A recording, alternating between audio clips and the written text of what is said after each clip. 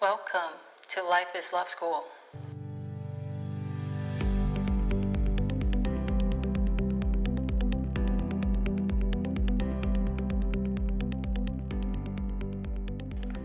Hi everyone, welcome back to Life is Love School. Today's topic is about how to design a life you love. This question comes up a lot in the group of women that I coach because as you progress in your healing process, you're going to start wondering, am I living the life that I actually want? Especially for those of us that are hitting midlife, this question just starts to scream louder and louder. Now, why is it more common for those of us that suffer childhood trauma? Well, if you were raised by parents that did not actively nurture your interests, didn't try to understand who you are, but instead try to groom you according to their liking or force you into taking whatever activities they want, forcing you into a certain life choice or compelling you to do so, then over time, in order to please them, you start to lose yourself. You no longer know what you love, what you want to do with your life. You just start living their life and trying to realize their dreams.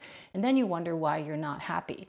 So it's actually a sign of healing that you were able to ask this question. And it's a great question to ask. So first of all, I want to congratulate you.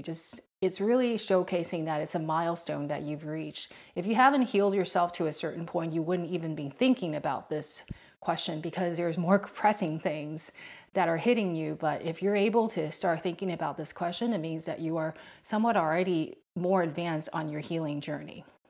Now, the first thing I want to get out of the way, because it stops many people from making a change, is that they think it's too late to make a change. So they would often say, you may, I'm already 40s.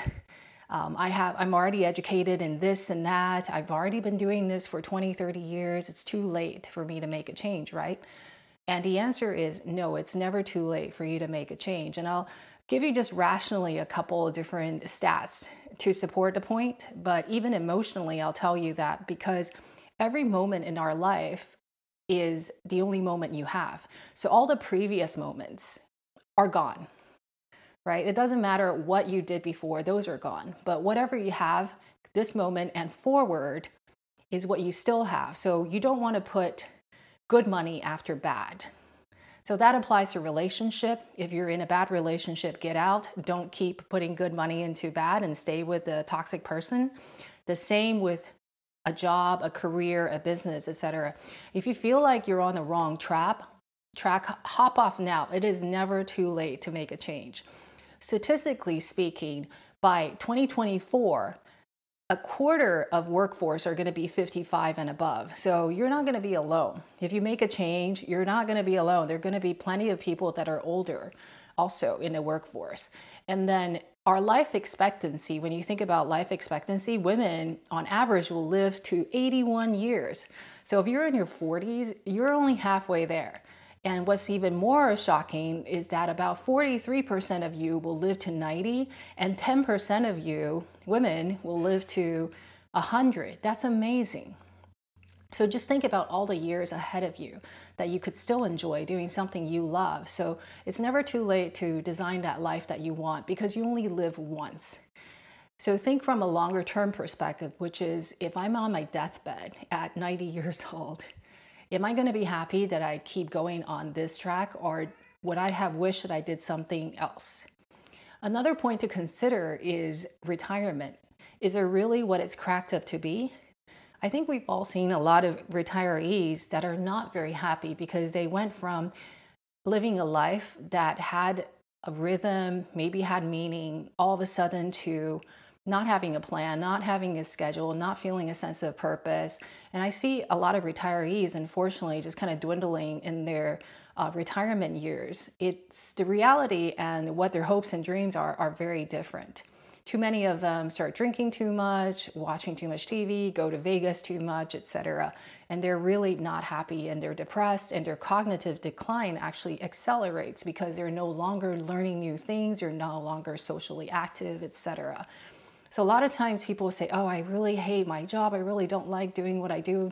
There are a lot of toxic people at work. I can't wait for the kids to graduate from college and for me to retire. And then they land up in that scenario. So you really want to design a life that you don't need to take a vacation from. That is really the key, because why would you want to take a vacation from? Why would you want to retire if you're doing something that gives you meaning and makes you happy? And it's absolutely possible. So don't set your bar too low. So now, for those of us that don't really know what we want, we just know that what we're doing doesn't feel quite right. How do you figure out what you should do next or what you should look at next? A great framework that I use in the coaching group is Ikigai. So Ikigai is a Japanese framework where they advise people to look at 4 quadrants. So look at what you love, so what you're passionate about, what brings you meaning. That's one aspect. Another one is what gets you paid, right? Paying the bill is important too, so don't ignore that. What the world needs. So if you're trying to sell something, for example, but the world doesn't need it, that doesn't work either. So you got to also focus or understand what the world needs from you, and then what you're good at. So don't pick something you're not good at, because then you can't service the world's need, because if you're not good at, you're not competitive. So you look at all these 4 and try to find something that fits into all 4. And that would be a good kind of indicator of you might want to invest a little bit more into maybe going down that route. Now, one of the things that people often ignore is that when they set goals, right, especially people that are younger, they say, oh, I want to go to law school. You ask them why. Well, law school is prestigious. I make a lot of money. I want to make partner by XYZ age. But then you ask them why, and there is no linkage between that external goal and their value. So the person may really value spending time with family and friends and end up living a life where they're working 80, 100-hour days to try to make partnership. And then they wonder why they're not happy, right? And in fact, many lawyers are not happy. I think a lot of the trap is you need to know what you value, and then whatever goal you set needs to be aligned to that value, and that's the key to happiness. So just really think about that.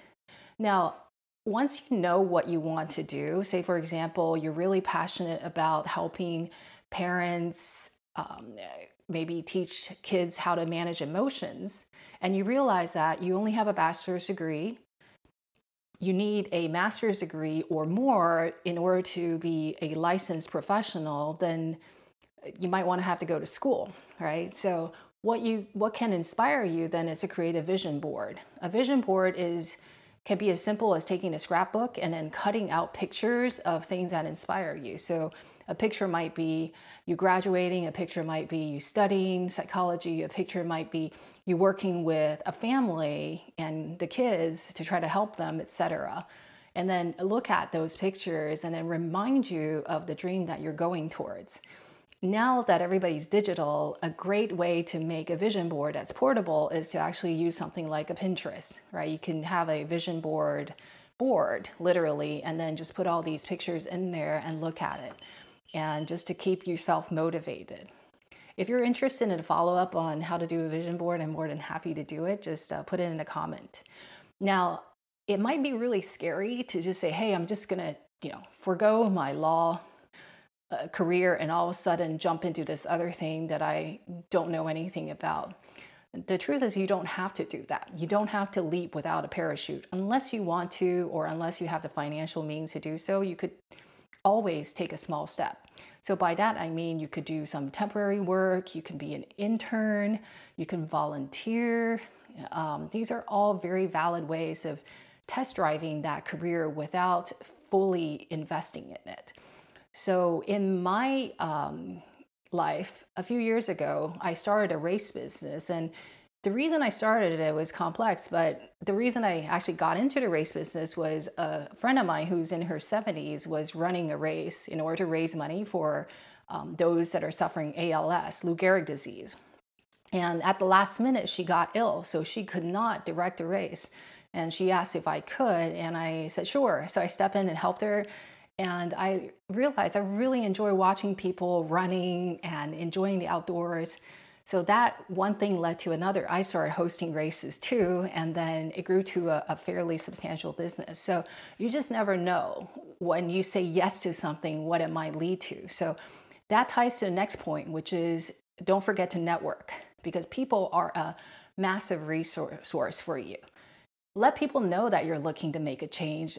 Let people know what you're thinking about and consult with them. And then in the previous example I gave you, if you're interested in potentially becoming a therapist that works with family and children, talk to your therapist. If you have a therapist, ask them for their opinions, ask for referrals of people that you could speak to, ask for people that went to the school that you're looking at, etc., to see what their experiences are. Maybe even talk to a few professors. It's never hurts to talk to more people. You just never know where that will lead you. So the next point is to always bias towards action. I see a lot of people just overthink it. Like they get into the thinking loop. Oh, maybe I need to do more research here. Maybe I need to talk to more people there, etc. Research is useful up to a point, but action is really what gets you there, right? So if you just think in your head, that doesn't go anywhere. So what you might want to do is actually break a big goal down into small, more palatable steps, and then take a tiny step every day and just do it consistently. It doesn't have to be a big step.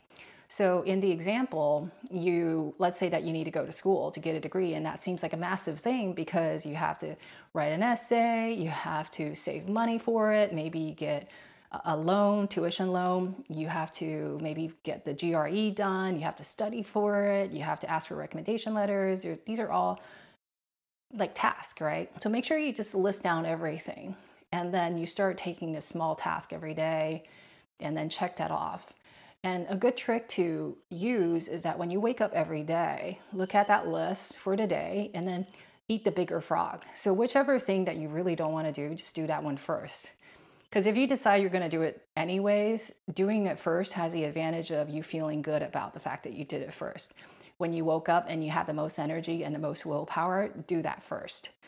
Now, I want to leave you with this, which is absolutely true, which is it is awesome that you're thinking about this problem now, because a lot of people have their head in the sand and they tell themselves, and I heard people say this, they said, oh, I'm just waiting for my kids to graduate from college and I'm waiting for retirement because life is going to be perfect. When I retire, I'm just going to play golf all day, right?